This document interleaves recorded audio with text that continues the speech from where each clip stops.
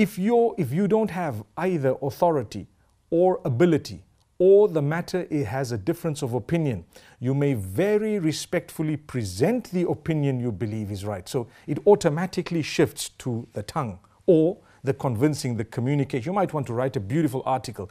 In the article, do not insult, do not be disrespectful, do not belittle. It's something very important, inshallah, we will see in the next hadith. But in this particular hadith, I'm only reminding you that when you want to change something, you have to have a genuine feeling for the person doing that wrong. You have to be sincere. We're not trying to change it to belittle them, to scoff at them, to make them feel small. We genuinely would like to see them with utmost love, care and respect leave the bad that they're doing, or to be able to stop that bad and come on to that which is not bad, that which is good.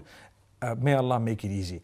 So if you cannot communicate with them, write an article about it in a positive way and do something constructive about it, then the minimum is, the Prophet ﷺ says, فَإِن لَمْ يَسْتَطِعْ, and if he is unable to do that as well, فَبِقَلْبِهِ, then by his heart.